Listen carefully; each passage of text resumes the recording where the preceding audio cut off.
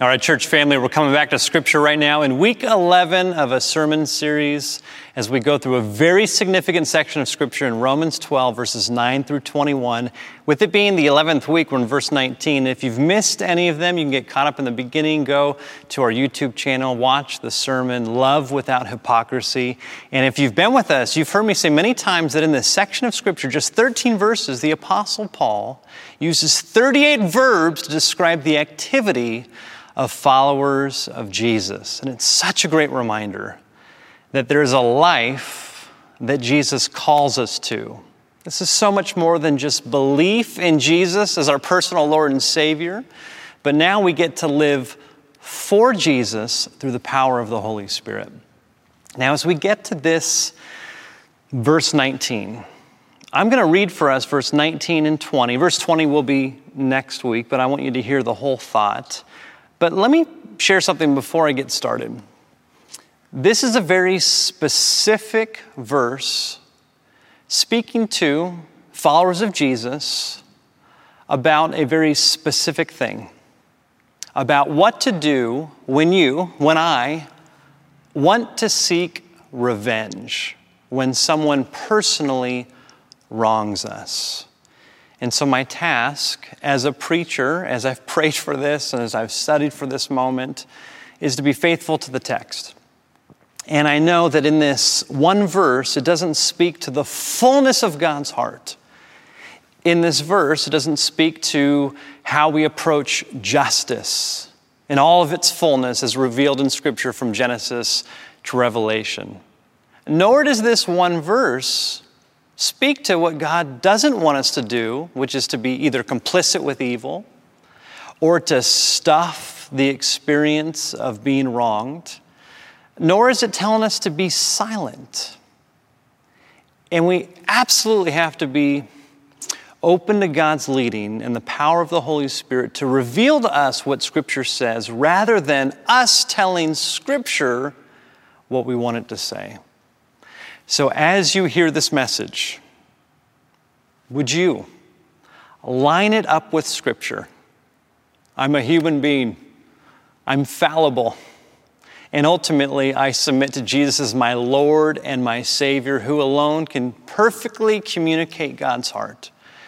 And I just want to get out of the way. So as you hear things, if there's things that you say, gosh, well, that's interesting. Does he really mean that? Would you maybe even reach out to me, reach out to the church. But most importantly, would you line it up with God's Word? That is the authority for our lives. That's where we take our marching orders from. Not only to be reminded of how to live, but how to love, of who we are and whose we are. So let me read for us Romans 12, verse 19 and 20. I'm just going to preach on verse 19. Again, 20 will be next week, but I think it's essential for us to hear the flow of thought here again in this very powerful passage of Scripture. This is Romans 12, 19 and 20. Paul writes, "Beloved, never avenge yourselves, but leave room for the wrath of God. For it is written, 'Vengeance is mine, I will repay,' says the Lord. No, if your enemies are hungry, feed them. If they are thirsty, give them something to drink. For by doing this, you will heap burning coals on their heads." This, my friends, is the reading of God's Word. As we say every single week, thanks be to God. Okay, first things first. Keep those Bibles open. I want you to see how Paul uses a very significant word in this litany of verbs. He says, beloved. How significant it is for us to hear how Paul addresses those followers of Jesus. They are in the midst of the Roman Empire. It was just years before where the entire group of Jewish people in Rome had been kicked out of Rome. Persecution was happening. People were being threatened for their faith. It was just a number of years before even the Apostle Paul was beheaded for his faith, just a number of years away before Caesar Nero tried to mass exterminate followers of Jesus. In addition to that, there was discord among the early church. And brothers in Christ and sisters in Christ, and within that family of God, they would they would wrong one another. And naturally, as it is true for every human being in the flesh, apart from God in relationship with us, we want to not just have an eye for an eye, a tooth for a tooth. We don't want just justice. Sometimes we want revenge. And in those moments, likely, we fill with rage. We see red, is the phrase. And the Apostle Paul does something so beautiful, so spectacular. He says, beloved. And he addresses them with a name, with a title, with an identity that is the complete opposite of shame. You see, shame is very different than guilt. Shame is the belief that you are wrong. You are not enough. You are not worthy, that there is something deficient in you, in your identity. You lack a sense of worth. You are somehow lesser than. Guilt, on the other hand, especially healthy guilt, has to do with what we do. We've done something wrong, versus shame, which is we are wrong. I've done something bad, is healthy guilt, which is a very different approach than shame, which is I am bad. Just to speak to shame and guilt for a moment, did you know that developmental psychologists have discovered that by the month 15, toddlers first have their experience of shame. And it's not until they are older, usually between 3 and 6, that they experience the much more mature, more developed emotion of guilt. It's one of the reasons why shame is so hard to undo in humanity.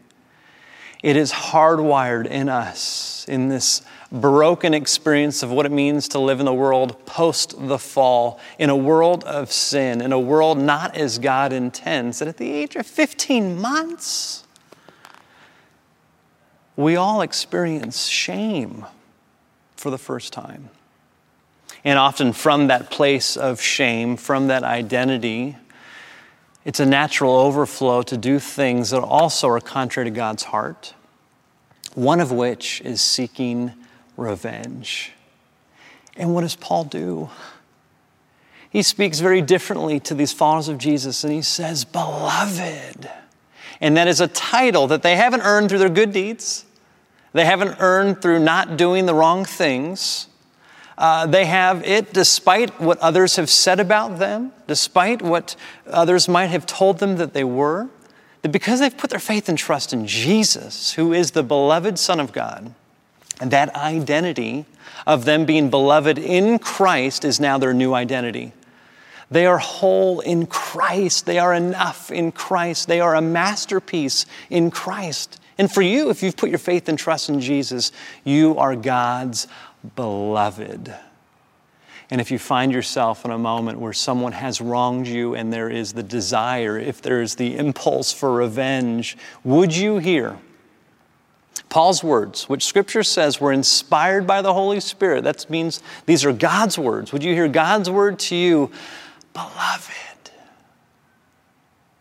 Regardless what someone just said to you, beloved. Regardless of the negative tapes that are playing in your mind, ever since childhood perhaps, beloved. That has to be the starting point. Otherwise, everything that Paul says next is impossible to do. Because when you begin that relationship with God through Jesus Christ, which you can do right now, regardless of what you've done, who you are, what people have said about you, it's not about earning God's love. It's simply about receiving God's love and the perfect sacrifice that Jesus did for you on the cross. As the book of Romans says, that Jesus, who knew no sin, became sin so that we might become the righteousness of God. The Greek word for righteous is simply the word enough. You right now, in your home, wherever you are, can be enough in God's eyes through faith and trust in Jesus. And you will be called, regardless of what people say about you, beloved. So Paul goes on And he says to me and to you and those first followers of Jesus in Rome, beloved, never avenge yourselves. Now, that word avenge, it's a very interesting Greek word. It's a verb. The verb is ek dikontes. Now, that verb is actually a verbified noun. Perhaps you've heard me talk about this before, that sometimes in Scripture, and we do it today in the 21st century, we will take nouns and we turn them into verbs. Have you ever Googled something? Have you ever tabled a discussion for later? What you're doing in that moment is you're taking a noun and you're turning it into a verb. And the noun is the word ekdikos. And it literally means outside of the law. And so the verb gives this picture. This is what we translate into the word avenge, or in some translations, revenge, or in some translations, vengeance. This is the image. This is the word picture that Paul is communicating. Again, this is first century Rome, speaking the Greek language, inspired by the Holy Spirit, that this verbified noun literally means someone who brings to pass that which they believe to be right, but doing so outside of the law as an avenger, as a punisher, as a lawless mercenary. In fact, that Greek word has its origins in Scripture all the way back in Genesis 4. Of course, the Hebrew Scriptures is written in Hebrew. But this first mention of revenge, of being avenged, of vengeance, occurs in the story of Cain. After he has killed his brother, God very justly communicates to Cain what his consequence, what his punishment would be. You can read about this later even in Genesis 4:14 through 15. Cain then responds to God. Again, this is the first murder, the first killing in all of Scripture and humanity as it's recorded in Scripture. Cain then responds to the just punishment that God extends to him, and he says this punishment is too much for me. In fact, anyone who meets me may kill me, may seek revenge for what I've done. Then the Lord said to him, not so. In fact, whoever kills Cain will suffer a 7-fold vengeance. And the Lord put a mark on Cain so that no one who came upon him would kill him. What is going on here in Genesis 4? Now, it's important to know that in the Hebrew language, the number 7 has tremendous significance. It's more than just the number before 8 and after 6. It also communicates wholeness, completion, perfection. One of the reasons why in Genesis 1 we have the account of God's creation taking a number of days so that God then completes it on the 7th day in rest, communicates to us with this highly symbolic, actual imagery of what God has done to say that God not only creates, but God creates with perfection, with completion, with wholeness. And so when God says to Cain, if anyone avenges you, there will be a 7-fold, a perfect, a complete, a whole vengeance. Why? Because it is God who is holy, who is just, who is perfect, who does the vengeance. In other words, God says there is one alone who has perfect justice. There's one alone who has perfect revenge, and that's God. Cain, this is not for you to do. God says this is for me to do. Now here's what's fascinating. 6 generations later, we get to a man named Lamech, later on in Genesis 4. Now 6 also, like 7, has tremendous symbolism. It's so much more than just the number before 7, the number after 5. It means incompleteness. It means weakness. It means evil. 666 is evil magnified. Because 3 is also a way to communicate exponential of its value. And so here we find ourselves 6 generations after Cain. Again, it's this man, Lamech, direct descendant from Cain. And we are introduced to this man by hearing that he's the first person to practice polygamy. And we will soon see in how he speaks to his wives that he treats them like property. He treats them like objects. It shows us a picture of how distorted human relationships can get when we move away from God's heart. Lamech is the epitome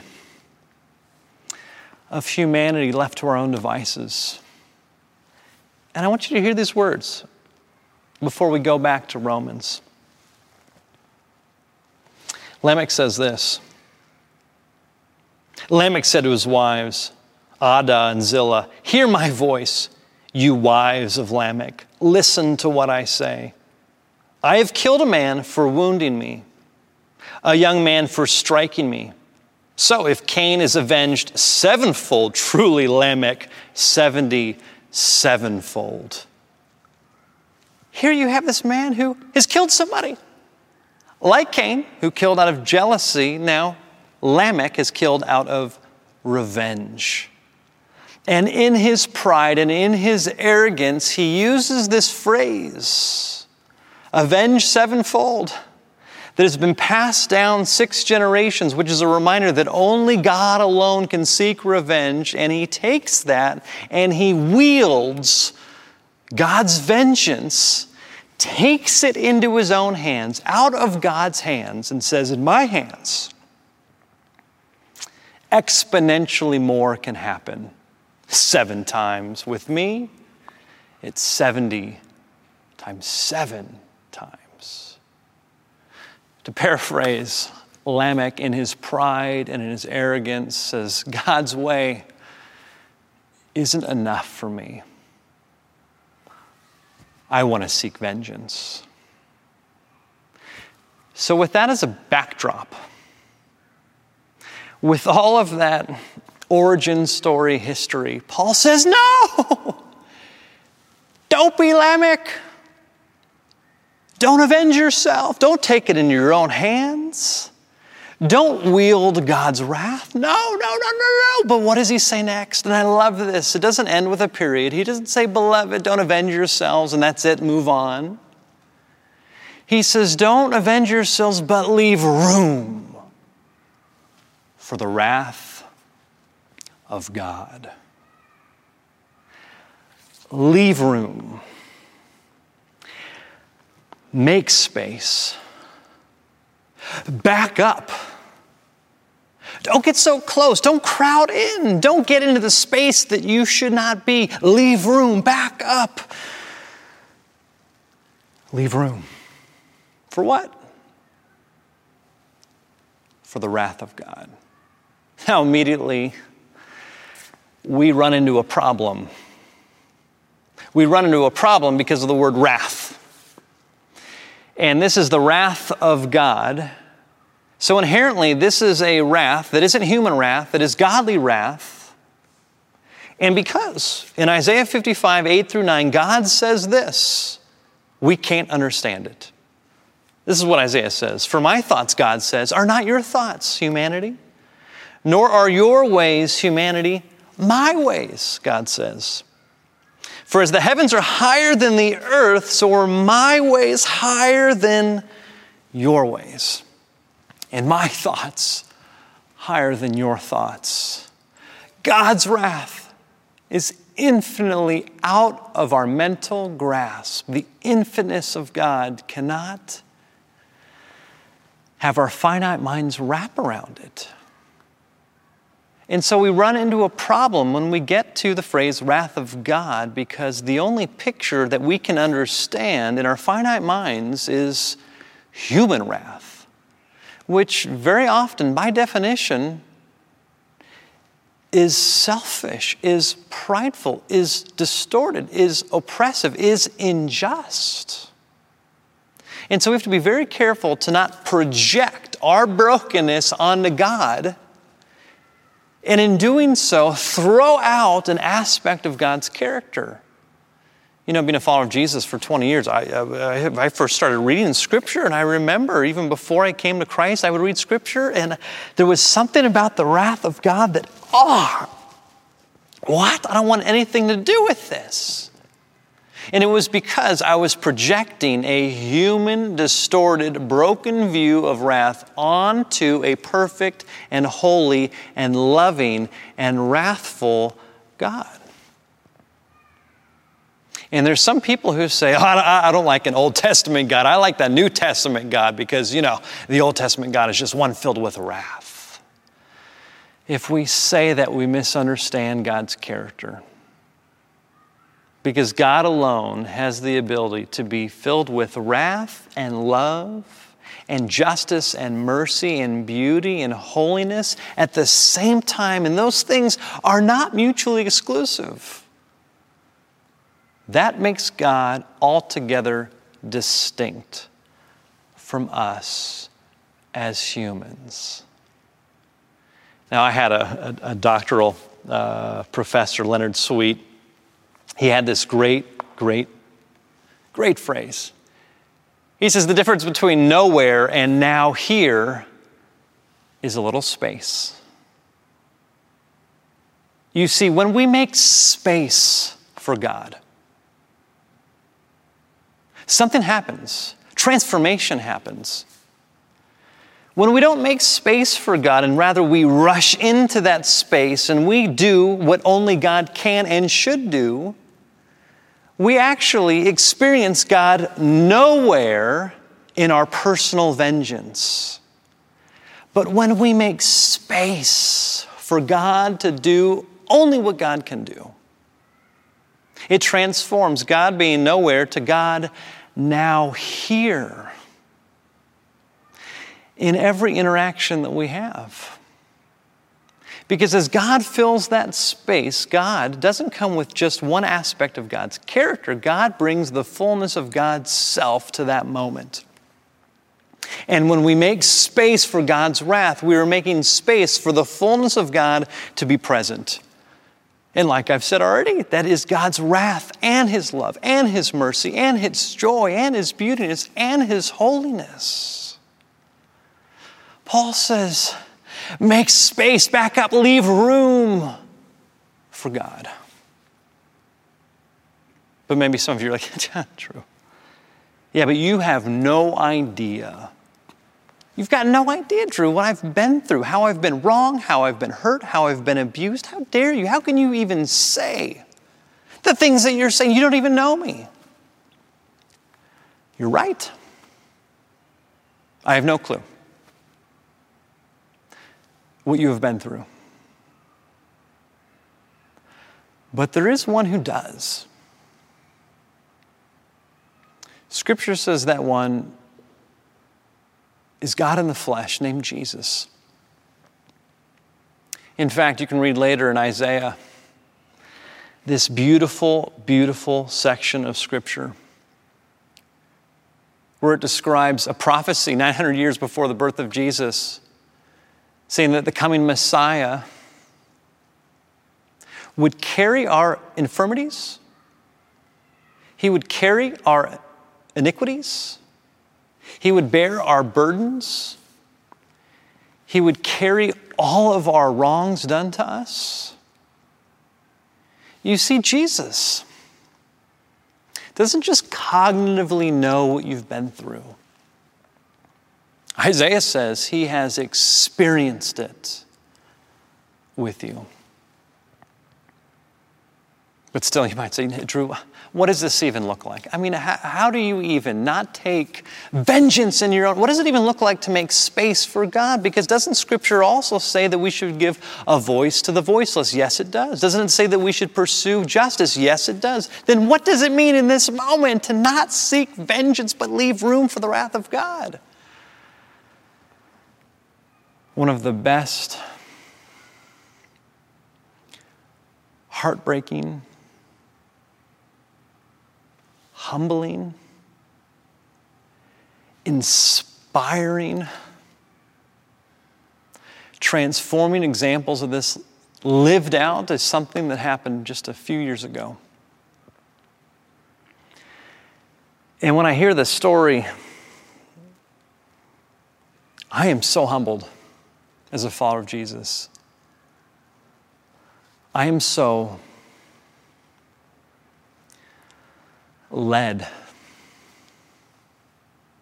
as a follower of Jesus by hearing the story of Rachel Delhollander. Maybe some of you have heard that name before. She was actually the first woman to come forward bravely with tremendous courage to publicly accuse the man who, using his position of power at a university, who had many jobs, including being the team doctor for the United States gymnastics team, used that power to abuse her. And she was the first to come forward publicly. And after she courageously, rightly came forward, over 250 women followed suit courageously, sharing how they had been wronged, seeking justice. Now, what I don't want to do is focus on him. I want to focus on her and the words that she shared, not only to the judge and those in the courtroom, but what she said directly to the man that had abused her. And after outlining the horrors of what he had done, bravely, courageously, fiercely, speaking truth, it inspires me so much to have that courage. She then says this, speaking directly to the man that had abused her. I want you to understand why I made this choice, knowing full well what it was going to cost to get here and with very little hope of ever succeeding. I did it because it was right. No matter the cost, it was right. And the farthest I can run from what you have become is to daily choose what is right instead of what I want. You have become a man ruled by selfish and perverted desires, a man defined by his daily choices repeatedly to feed that selfishness and perversion. You chose to pursue your wickedness no matter what it cost others, and the opposite of what you have done is for me to choose to love sacrificially, no matter what the cost. In our early hearings, you brought your Bible into the courtroom and you have spoken of praying for forgiveness. And so it is on that basis that I appeal to you. If you have read the Bible you carry, you know the definition of sacrificial love portrayed is of a God himself, loving so sacrificially that he gave up everything to pay a penalty for the sin he did not commit. By his grace, I too choose to love this way.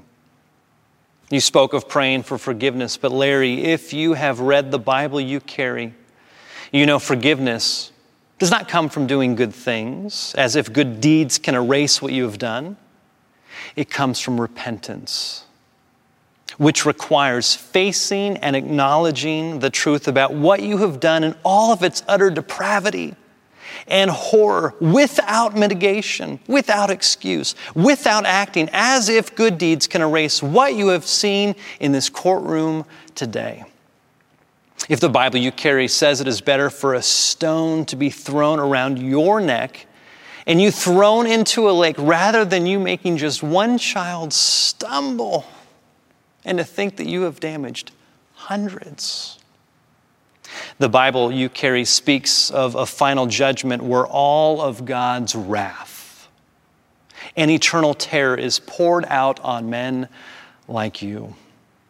Should you ever reach the point of truly facing what you have done, the guilt will be crushing.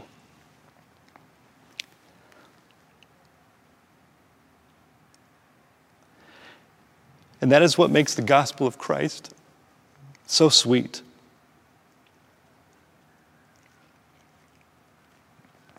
Because it extends grace and hope and mercy where none should be found. And it will be there for you. I pray you experience the soul-crushing weight of guilt so you may someday experience true repentance and true forgiveness from God, which you need far more than forgiveness from me. Though I extend that to you as well.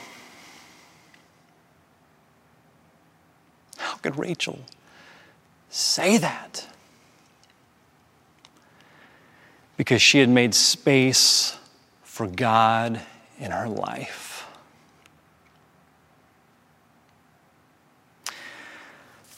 She didn't turn a blind eye. She didn't bury it. She wasn't complicit with evil by staying silent. Nor did she deny the power of the wrath of God. Nor did she take the wrath of God and wield it in her own hands like Lamech did.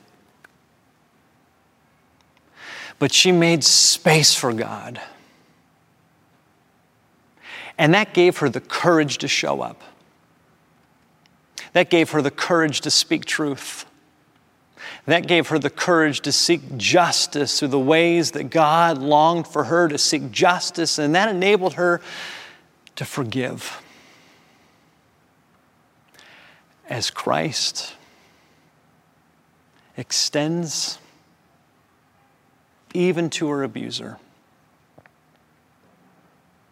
And so in making space for God, not only did she experience healing and wholeness and transformation that could never come from her taking vengeance in her own hands. It opens up the opportunity for God to do what only God can do in that space. I don't know what you've gone through. God does. Beloved, never avenge yourselves, but leave room for the wrath of God and all of God's character that comes with it. For God says, vengeance is mine. God alone says, I will repay. Let's give that job responsibility back to the only one who can do it rightly and justly and lovingly and beautifully. Let's pray. Jesus, I am melted by the love in which you have extended to me and to us, as the book of Romans says, while we were still sinners. While we were doing wrong, while we deserved your wrath, God, you sent your Son in love, out of love, to take the hit that we deserve for our sin because you don't look at us and say, we are wrong. You look at us and acknowledge with heartbreaking reality that we have done wrong. May that not lead us to shame. May that lead us to remorse and guilt and repentance and turn back to you, Jesus. May we be reminded of our belovedness, and we make space for you, God, to do only the things that you can do. It's in your mighty, matchless name, Jesus, I pray, and we say together, amen.